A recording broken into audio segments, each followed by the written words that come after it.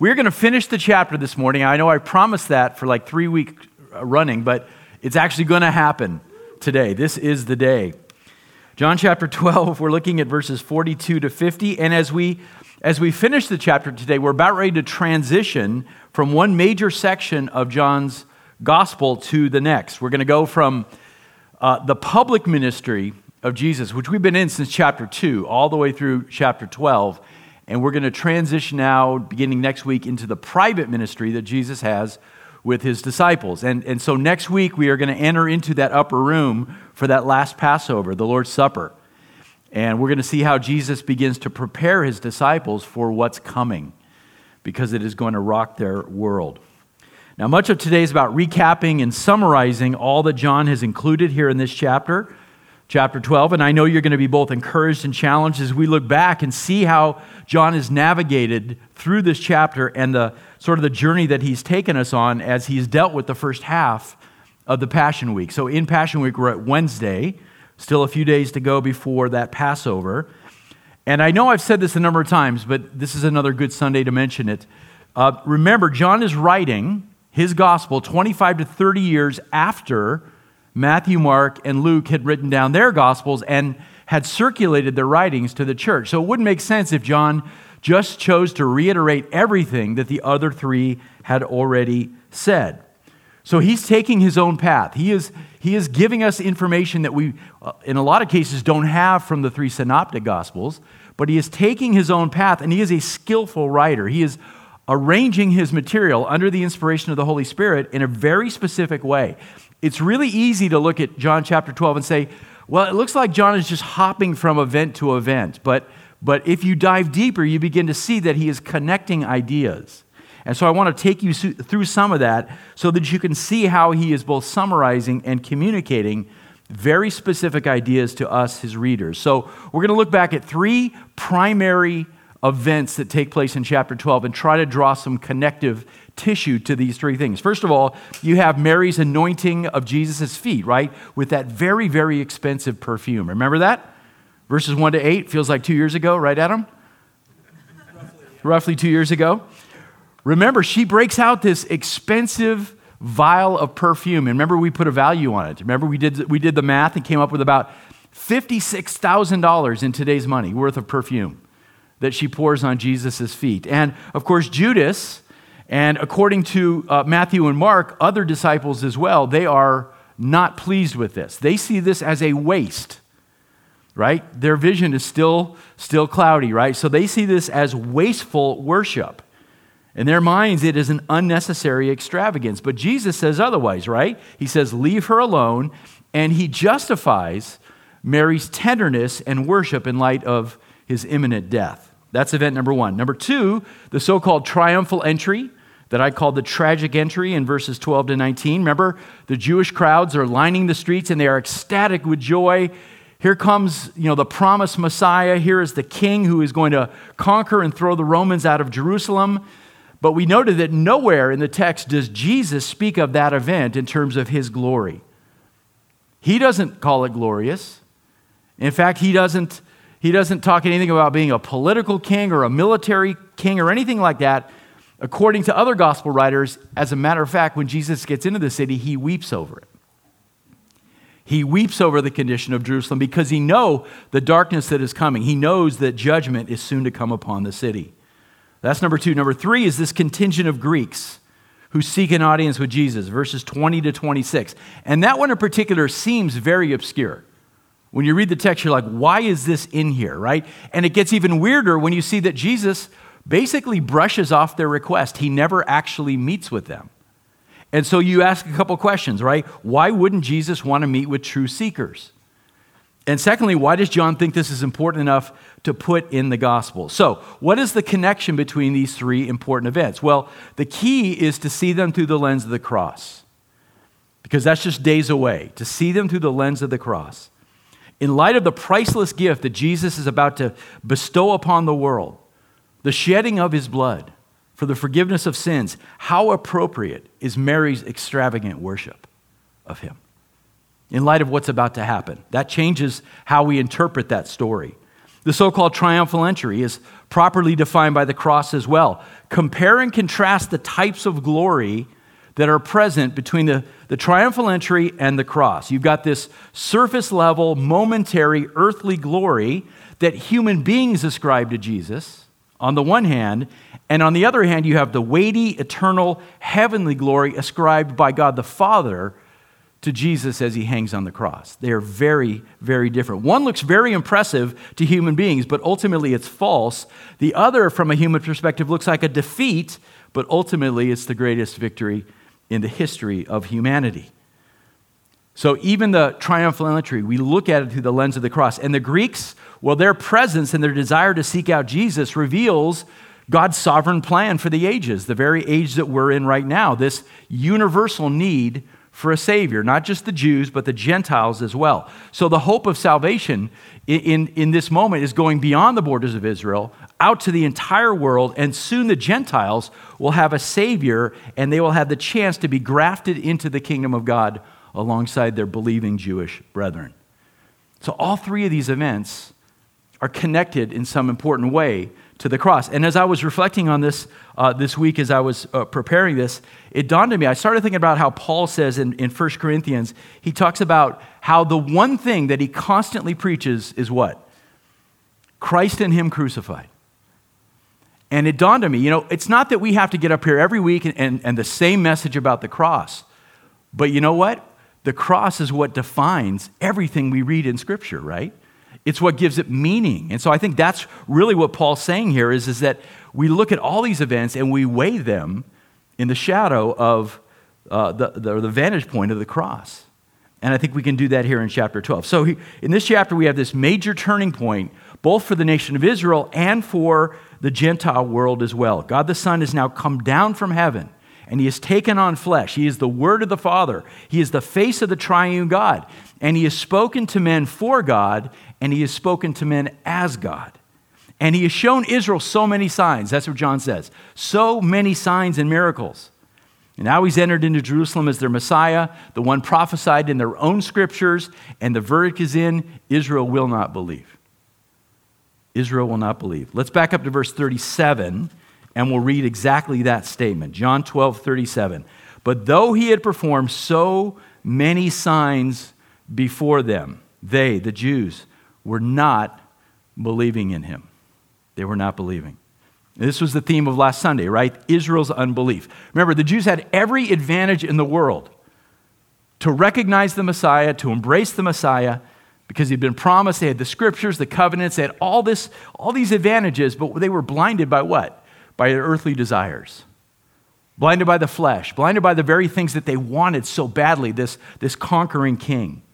But then John pointed to something even greater behind that earthly desire, right? Behind that blindness. It was actually part of God's sovereign plan that the Jews would reject their Messiah, at least the first time, right? Second time is going to be very different, but the first coming, they would reject their Messiah. This had been prophesied by Isaiah 700 years before Jesus took on flesh. That's what it says in verse 38. Look, it says this, meaning this unbelief, was to fulfill the word of Isaiah the prophet, which he spoke, Lord, who has believed our report? This is from Isaiah 53. And to whom has the arm of the Lord been revealed? Verse 39. For this reason, look at, they could not believe. They could not believe. For Isaiah said again, he, Yahweh, has blinded their eyes. God has blinded their eyes and he has hardened their hearts so they would not see with their eyes, would not perceive with their heart and be converted or turn, and I would heal them. Shocking stuff, right? That was tough. We dealt with that last week. So if you missed it, go back and listen on our YouTube page. Fact is, the Jewish people did not want a suffering servant. As soon as Jesus started talking about dying and not conquering, they began to turn on him, didn't they? They did not want a suffering servant. As Isaiah said, they didn't want a man who grew up from parched land, a man who had no stately appearance, no form that would be attractive to the flesh. And so God gave Israel over to their blindness. And he gave them over to their hardness of heart so that they could not and would not turn and believe and be saved. That's the story of this part of John. Then in verse 41, we read this stunning statement how Isaiah, remember the great vision that he got, Isaiah 6, the throne room of God and the train of his robe filled the temple and the seraphs flying around saying, holy, holy, holy. He was seeing Jesus in that vision, God the Son. Verse 41, these things Isaiah said because he saw his glory, Jesus' glory, and he spoke of him. He spoke of God the Son in his prophecy. Amazing stuff. That's who Jesus has always been. We love to think of him in those 33 years in the flesh, right? And we should. It's a glorious thing. But he's eternal. He's always been God the Son. He's always been that king in his throne room, right? And he will be again. Revelation 19. Someday he'll come back in all that same splendor and glory. That's our Jesus. So don't domesticate him. That was part of my big point last week. Don't try to tame Jesus. He is who he is. All right, let's look at today's passage, verse 42. Nevertheless, many, even of the rulers. Now that word in the Greek, archon, can refer to authorities or just leaders in general. Many of these Jewish leaders, it says, believed in him, but because of the Pharisees, they were not confessing him, meaning they wouldn't openly acknowledge believing in him. Why? It says right there, for fear that they would be put out of the synagogue. Now that's the practical reason, right? That they might be banned from attending synagogue. And we've seen this before in John's gospel. That was a serious threat, right? Basically, the Pharisees had the power to ostracize you from the community of faith, and it wrecked your whole life. So this was a serious power that they held. But then John gives us the more important reason behind that, the heart reason, why these leaders weren't willing to openly confess faith in Jesus. And that's in verse 43. For they love the approval of men rather than the approval of God. Man, underline that, highlight that verse. For they love the approval of men rather than the approval of God. They wanted praise and admiration from the Pharisees, right? They wanted those really good seats. Remember, they're leaders. They want those really good seats in the synagogue. They don't want to be kicked out. So that's what they desire. And what a searing condemnation. You can tell from this how John feels about the leaders of Israel in his day. And it's not good. Now, I've heard people say, preachers, pastors, even some scholars, try to make the case that these rulers in Israel were actually saved. That they genuinely believed in Jesus, even though they weren't willing to risk their seats in the synagogue. I strongly disagree with that. And I'll give you two reasons why. First of all, we have already seen John multiple times in his gospel describe a less than saving faith. Right? Chapters 2, chapters 5, chapter 8. He's talked about people believing, but then falling away, right? It's a momentary, temporary faith that usually comes about in response to something that Jesus is doing that benefits them, right? He's healing people. He's doing miracles. He's feeding 5,000 people at a time. It's what we called earlier in this study sign faith, but it's not saving faith. And I think that's what's being described here in these leaders. They might secretly support Jesus to some extent, but they are not willing to risk the benefits that they have in this culture, the seats in those synagogues, in order to stand by him. That's number one. Secondly, I think the tenor and tone of John's commentary here in verse 43 refutes the notion that these guys were actually saved. You cannot serve two masters, can you? Right? Now, I know we usually apply that to money, and that's true. You cannot serve two masters. You cannot serve, listen carefully now, the approval of the world and the approval of God. Because you'll love one and despise the other. You can't love them at the same time. And this is important for all of us to hear. You cannot serve both the approval of men and the approval of God. You certainly can't prioritize the approval of men over and above the approval of God, which is what these rulers were doing. They were putting the approval of men above God. So let those who have ears hear this. There is a cost to following Jesus as your Lord. Everything is subjugated to that relationship in our lives. Everything. There's a cost to it. True Christians are not ashamed to confess Jesus publicly, even if it costs them their reputation.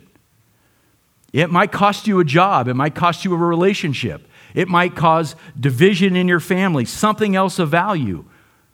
But that's the most important thing for a true Christian. That's number one. Because a true Christ follower knows that the value of following Christ is immeasurable and it is for all eternity. And that is very different than the approval of men. The approval of men is so fickle, right? You might win approval or a like or whatever it might be today, but tomorrow that's gone, man. That same person can turn on you in a dime, but not with God. It's immeasurable and it's for all eternity. That's why he comes first. So there really is no such thing as a Christian in hiding. There really is no such thing as a camouflaged Christian follower. And let's just acknowledge this truth. Your level of engagement with the world is always going to test your commitment to Christ and your identity as his disciple. It's going to be a test for you. So if you're constantly out there seeking the world's approval, if you're counting on the world for your likes, or you're rooting your self-image in how the world responds to your work or to your appearance or to your style or to your kids or to your social media account, whatever it might be, know this. You are in the grip of a great temptation. Now, I realize some of you guys, you work in the world. You have to get approval from your secular boss, or you have to get, customers. I get that. But if you live in that world, just know the temptation is greater for you. You're going to have to see your surroundings very carefully and have a good biblical worldview. You're going to have to guard your heart more carefully than others. If you're not aware of your surroundings, man, you are a prime target for the enemy. But when your approval comes from the world, you are in the grip of a great temptation. So settle the issue now. What's more important, the approval of men or the approval of God? Listen, the enemy's out there, right? He's prowling around and he would love to silence you or trip you up in front of unbelievers. So you've got to be aware of this. Whatever your sphere of influence is in this world, and some of us, we work in a purely Christian environment. It's great. I praise God for that. Some of you work in a very secular environment. Know your surroundings. Know what's going on around you. You are in a spiritual battle. If you blindly stumble into your day without being prepared, you're a target. So just know the temptation that is out there. Now, you may be in a profession that, again, you don't have a choice. I get that. Guard your heart. Are you willing to suffer whatever cost may come your way because you identify as a follower of Jesus? Think about your situation right now. Are you willing to undergo that test and to suffer whatever loss is necessary to say, I follow Christ? Because that test may come next week. It may come. Listen to Jesus' warning in Matthew 8. These are familiar words. I'm going to put it on the screen. Jesus says, if anyone wishes to come after me, he must deny himself and take up his cross and follow me. For whoever wishes to save his life will lose it.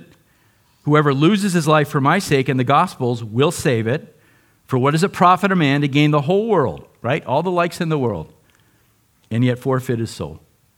For what will a man give in exchange for his soul? Are you content with the world giving you all of those props and willing to forfeit your soul? Here's the real kicker, verse 38 in this verse. For whoever is ashamed of me and my words in this adulterous and sinful generation, the Son of Man will also be ashamed of him when he comes in the glory of his Father with the holy angels. There's no such thing as a Christian in hiding.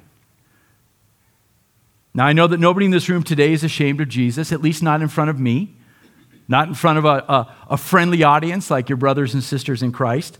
But is that true of you when you're out there among your unsaved neighbors, your unsaved coworkers, doing your thing in the world? Is that still true of you? Have you put yourself out there yet as a follower of Christ? Have you tested that? Are you ready to suffer loss if you put yourself out there and test it and you get blowback for it? Are you willing to do that?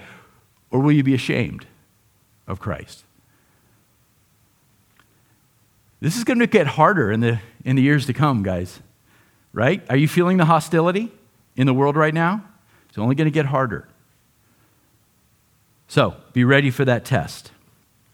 Those rulers in Israel who supposedly believed in Jesus, they were not willing to suffer with him. They were not willing. They were ashamed.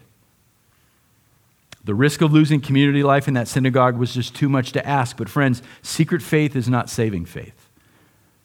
Now, we can hope that some of these rulers, maybe Nicodemus is among them, we don't know, but maybe later on after the resurrection, they they had the courage to publicly confess Jesus. We can hope for that, but we don't know. At this point, these are not true believers because they're ashamed of Christ. All right, let's look at verses 44 and 45. This really is the final hinge in the chapter, and this is going to launch us into the next stage of Jesus' ministry. Verse 44, and Jesus cried out and said, "He who believes in me does not believe in me, but in him who sent me. He who sees me sees the one who sent me." Now, the question is, who's he talking to here? Remember back in verse 36, we saw, John already reported, well, Jesus, remember, he closed his binder and he walked out of the temple. He withdrew himself. He hid himself from the people, and yet now we see him crying out to somebody. Well, who? We don't know.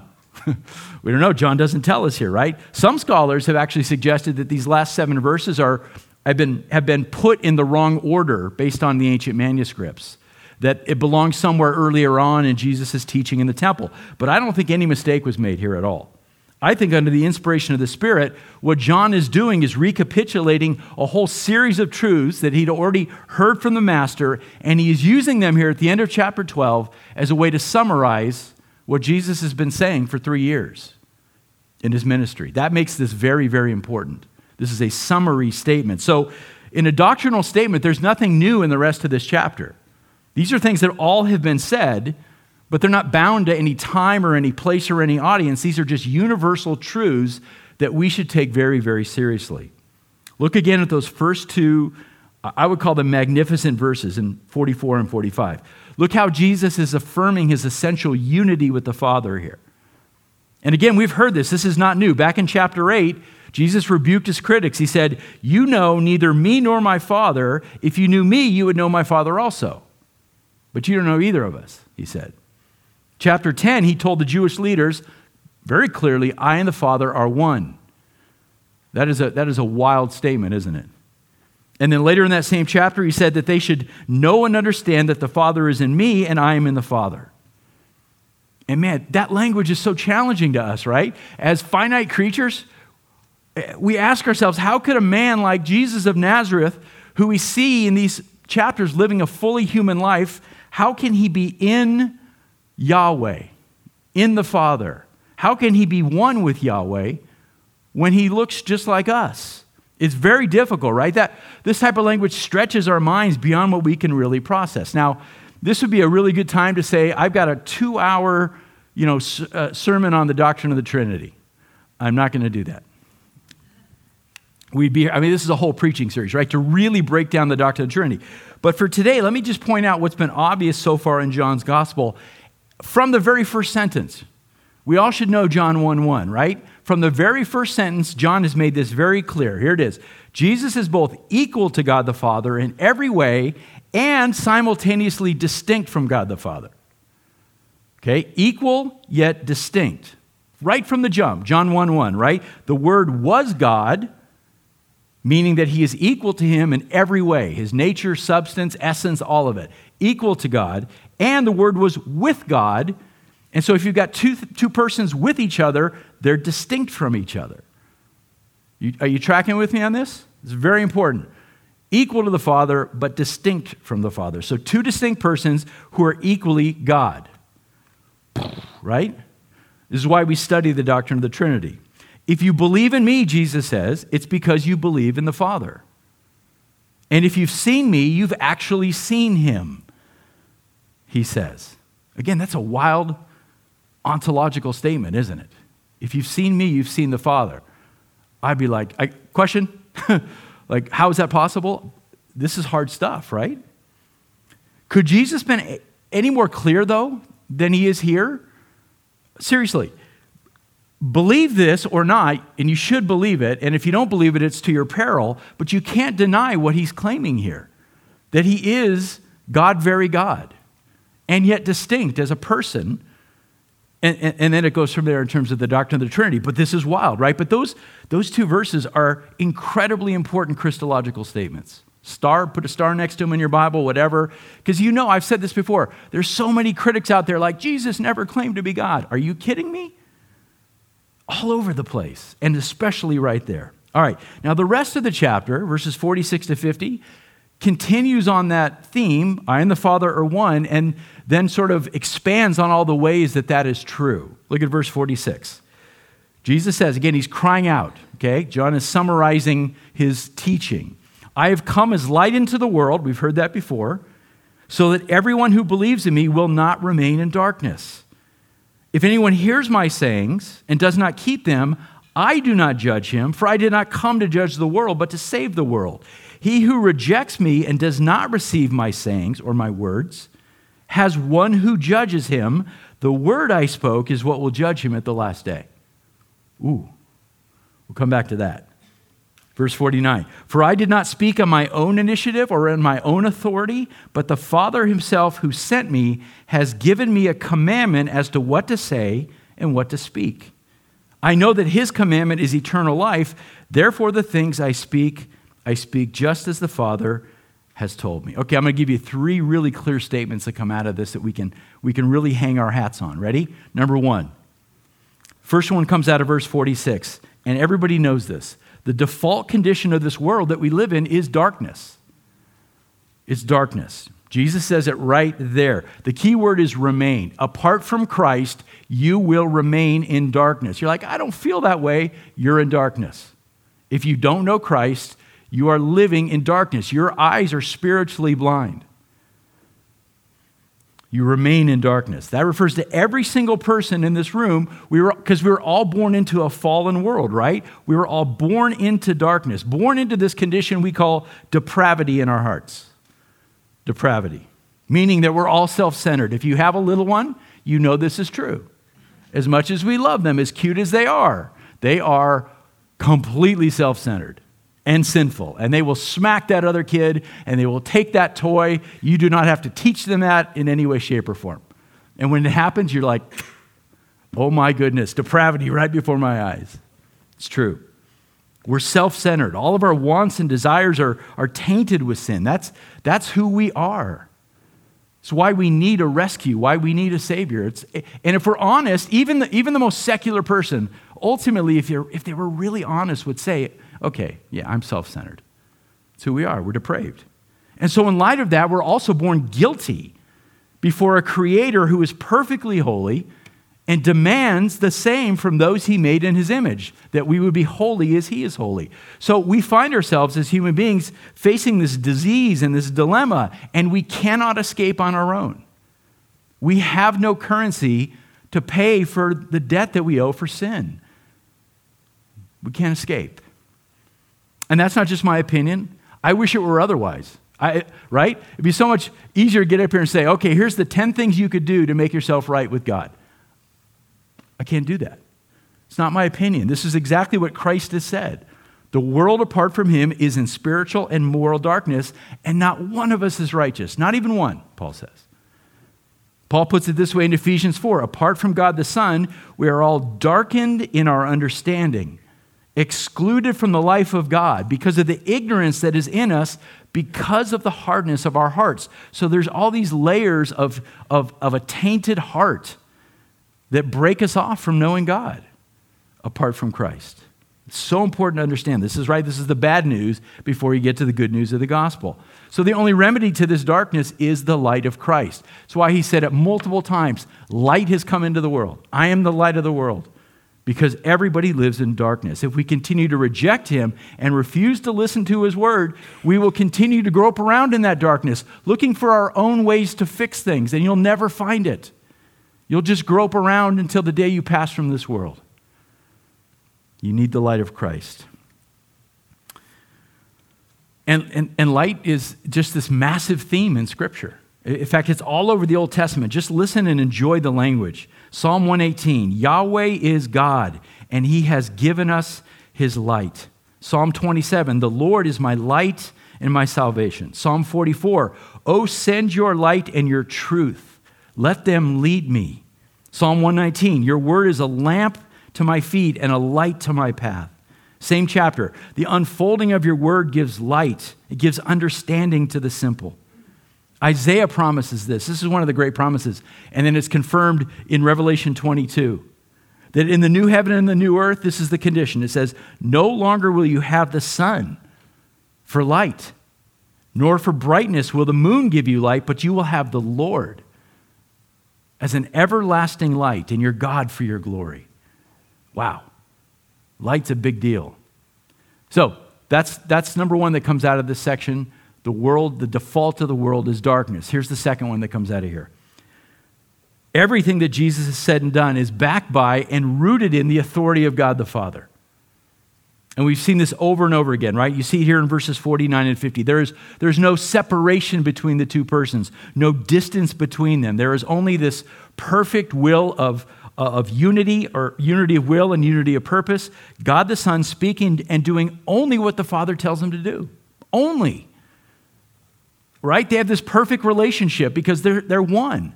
So he's only doing what the Father instructs him to do. And we've heard this over and over again. Chapter 5. Jesus says, truly I say to you, the Son can do nothing of himself unless it is something he sees the Father doing. Whatever the Father does, these things the Son also does. In chapter 7, he says, my teaching is not mine, but his who sent me. Chapter 8, when you lift up the Son of Man, then you will know that I am he, and I do nothing on my own initiative. Over and over again. In particular, what you see in these last few verses is Jesus asserting that he is the faithful messenger, the Word of God, right? The Logos of God. I have come as this faithful messenger. These are the Father's words, the Father's teaching, and I am the faithful Logos of God. That's why John starts with the Word, right? That's who Jesus is. Notice here also how he refers to commandments that the Father gives him. You're like, whoa, hold on a second. We're not Old Testament people. It's those Old Testament people that have commands. Newsflash. There are New Testament commands all over the pages. But we like to think that, right? When Jesus speaks, he is commanding us. It's the word of the Father, right? Coming through him. He's not just making suggestions. Why do we do this? Why do we bifurcate the Bible and say Old Testament commands, Jesus suggestions? Right? Or helpful hints on how to lead a happier life. What is wrong with us? That we make these distinctions. No, he's commanding. Jesus is commanding. And the most important command is what? Believe. Believe. Believe in my works. Believe in my words, because they are the works and words of the Father who sent me. So all of these things fit together, right? Jesus is the exact representation of the Father, the radiance of his glory. And his word is the Father's word. So that's number two. Number three is this. Final warning. Jesus gives a final warning here about the judgment that will come. It's not up for debate. It's not a question. Judgment will come. So he's going to give one last warning. John's going to quote him one last warning here. It's so funny. I read this great little joke that made me literally LOL this week. And I'll just share it with you because maybe we'll see if it makes you LOL. So this teenager walks into the kitchen and sees, that stack of family mail on the kitchen counter. And he looks at it and he sees one of the monthly bills sitting there. And right on the envelope, printed in big words, is final notice. And he turns to his mom and he goes, that's good news. They're going to stop bothering us.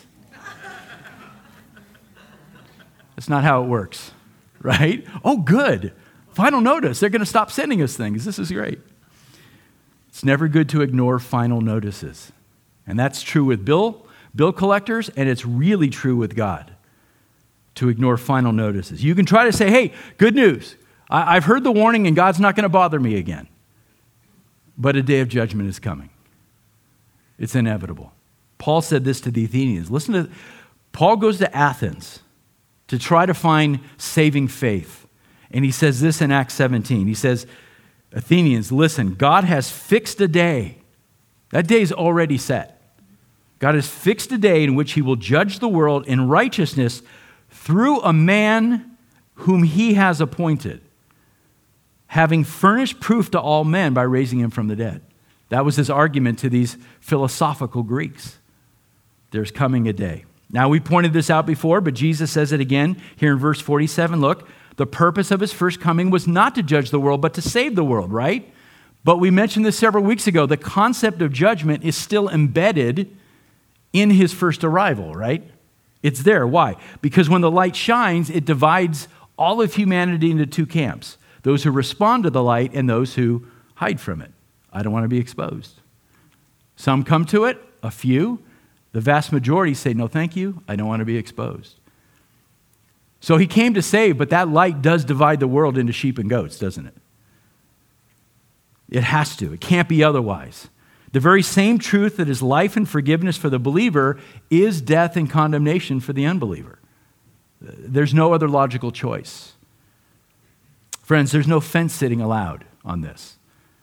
There's no fence sitting when it comes to this final warning. If you don't have God the Son, you don't have God the Father. It's that simple.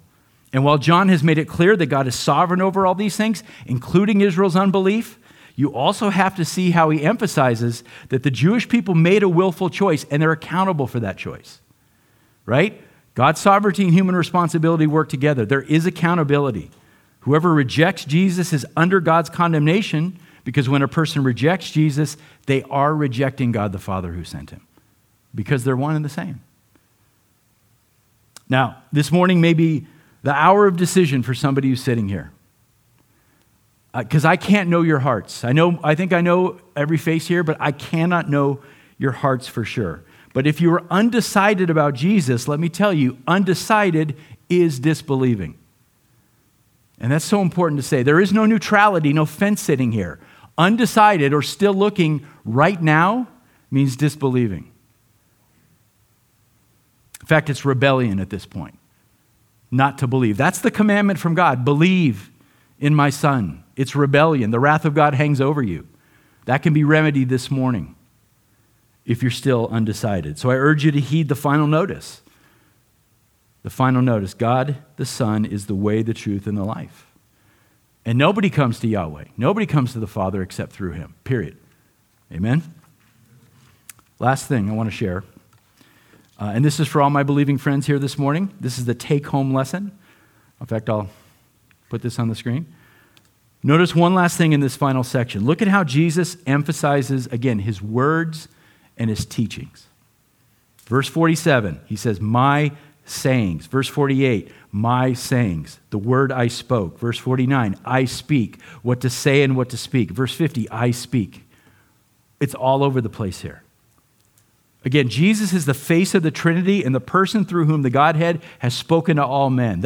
He's called the Word, right? That's what Isaiah saw in the vision. He saw the physical manifestation of God the Son, the second person of the Trinity. He saw, because the Father's Spirit, but he saw Jesus, right? Some kind of pre-incarnate form, glorious form of God the Son. So Jesus is the face of the Trinity. He's the Word. He's the communicator. In the beginning was the Word, and the Word became flesh and dwelt among us. Listen to Hebrews 1:1 and 2. This is such an important verse. It says, God, that's the triune God, after he spoke long ago to the fathers, that's the Old Testament saints, in the prophets, and he spoke in many portions and in many ways, in these last days, in the church age that we're in right now, he has spoken to us in his Son. That's how he's spoken. Now, God has spoken to us within and without, right? He's spoken to us outside in creation. Just go outside and see his glory. It's everywhere. But he's also spoken to our conscience, right? So he's spoken so clearly in revealing himself that when the verdict over our lives is pronounced someday, no person is ever going to have an excuse for not knowing God. There's going to be no objections in God's courtroom. Nobody's going to go, well, God, let me show you the 6 ways you didn't reveal yourself. No, I did, and you knew. The question is, did you respond to light, or did you suppress the truth about me in unrighteousness because you loved your sin, because you didn't want to be exposed? There'll be no excuses on the judgment day because God has made himself clear. Who did we worship in the days we were given? Did we worship self and what we wanted, or did we worship God? Whose praise and admiration did we seek after? The world's or God's? These are simple questions. Questions for all of us to ask. Now, we're not going to be perfect in this, and there's forgiveness when we fall short, but the core truth of your heart better be, I'm seeking the approval of God over men, right? And I'm seeking to worship God over self. And by the power of the Spirit within me, I am striving in that direction. I'm in that battle, right? Because there's grace for falling short. But that better be the core truth of your heart. Or maybe you're sitting here this morning and you really aren't saved. And you need to do some business with God on that. Look at verse 48 in particular. He who rejects me and does not receive my sayings has one who judges him. The word I spoke is what will judge him at the last day. So in a unique and special way, God has revealed himself and spoken to all of humanity through the word of Christ. And he has seen fit to sovereignly collect his word into one book, right? And to sustain it and transmit it over thousands of years. And it's sitting in your lap this morning, either in a book form or on your phone. But you have it in your lap. That is an amazing thing, is it not? That God has made himself that clear in writing, in a person, and you're sitting here with it. And yet we treat it like what? I'll get to that next week. That's an amazing thing. God has done an amazing thing. It ought to be your most prized possession. It's the very word of God and the very thing that in the end will judge between life and death. Did I believe in this book? Did I believe in this word? Did I believe in this person? Was it what drove my life, or was I about me? Was I really worshiping idols? Was it about my stuff and my life? Or was it about the author of that book that's in your lap right now? This is how Calvin paraphrased what Jesus says in verse 48. He says, to the disbeliever, do not think you've escaped out of the hands of God, for though I should altogether hold my peace, the word alone which you have despised is sufficient to judge you. How do we despise God's word? We ignore it. We treat it as something common. Ultimately, it doesn't guide our life. It's not the anchor for our life. What drives us, our feelings, what we want. These are the things that check our hearts, right? Again, there is mercy for falling short, but you better have that sense in your life, in your heart, in your mind, that that's what you want, that you're worshiping the one true God. Now, there are many people today, they respect the Bible. Some of them are even willing to grant that Jesus was a righteous sage or a wise rabbi. They like his good deeds. They like his healings. They like some of his teachings, but not all of them. They don't like the whole word, right? The world wishes to edit Jesus. They want to bring him into line with their way of thinking. They want to shape Jesus. They want to use him to justify their earthly desires. They'll point to anything about his compassion, his tolerance, his mercy, and they'll be like, love that. But then the hard truths come. Things like holiness and obedience and suffering and sexual ethic and marriage and judgment and hell. No, thank you. We don't get to pick and choose. We don't get to pick and choose. The world will never let Jesus speak for himself. And in the end, that word that they reject will be what judges them. As I said last week and I said this morning, we dare not domesticate God the Son. He is full of grace, but he's also a consuming fire. So let's make sure we see both sides of that. I can't help but think, as I was writing this last night, this is one of the main areas I think we as the evangelical church have failed in our outreach and evangelism over maybe the last 50 years or so. We've tried to tame Jesus because we thought we could sell him as a product to the world. Look how nice Jesus is. Look what a great buddy he would make in your life. Look how he would make you prosperous, how he would improve things in your marriage. We sold this tame, domesticated Jesus to the world. Why? So we could fill seats and build big buildings. What do we get out of it? Hypocrisy and false professions of faith and people falling away when the reality of life didn't match the hype. Notice in verse 47 how Jesus describes the person who will come into judgment. He hears my sayings and he does not keep them. Does not keep them.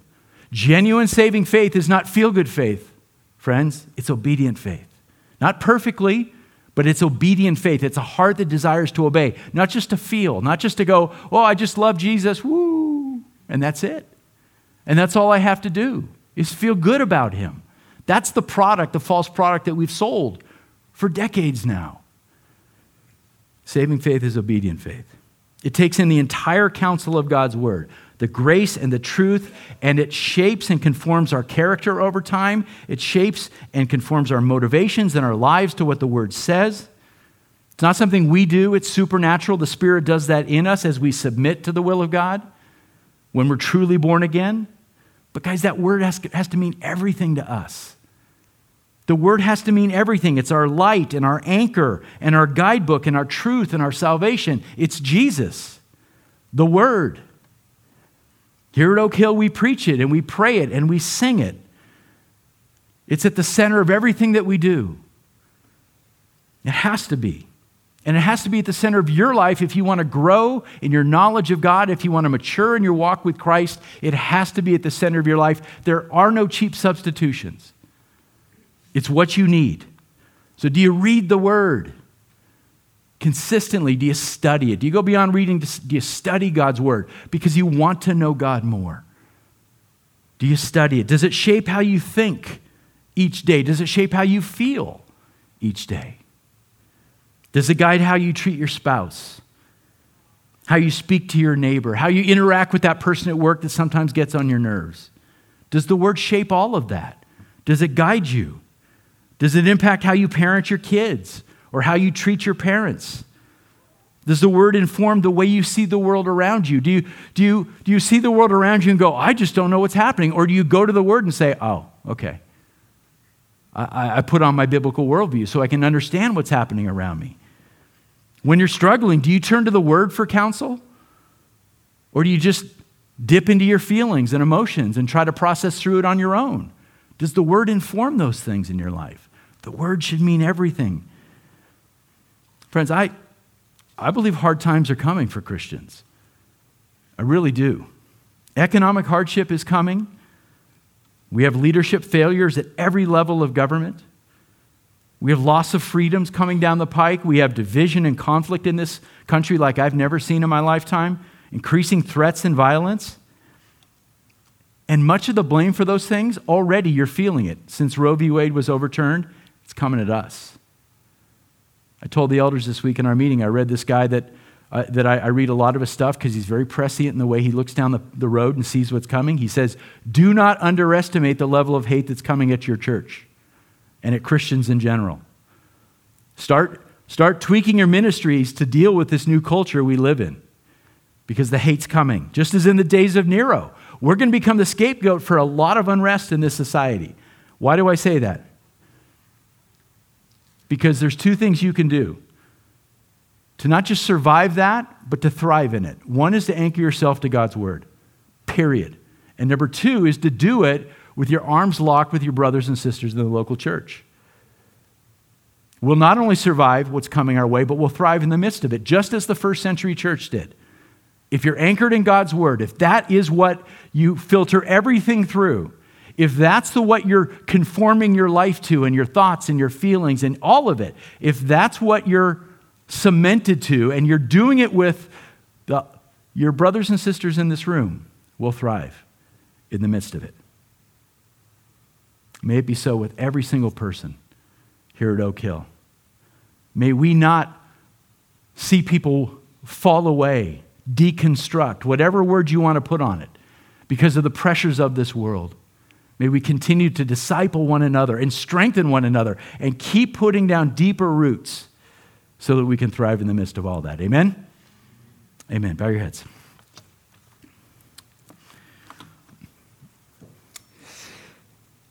Lord,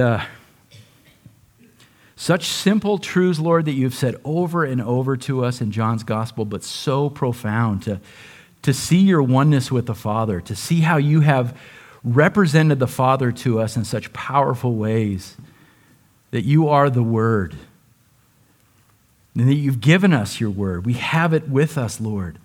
God, I pray for my brothers and sisters here at Oak Hill. I pray for myself that we would continue, Lord, not to doubt, but to shore up our belief in who you are and what you've done, and that you are the only way, truth, and life. God, help us to anchor ourselves to your word. Help us to anchor our lives to one another in the local church for whatever's coming down the path, Lord, because you're sovereign, and so whatever you want to bring our way, we will welcome it and we will trust in you. But strengthen us for that journey, Lord. Thank you again for the beauty of your word, for this time this morning. We love you. We praise you in the name of Jesus. Amen.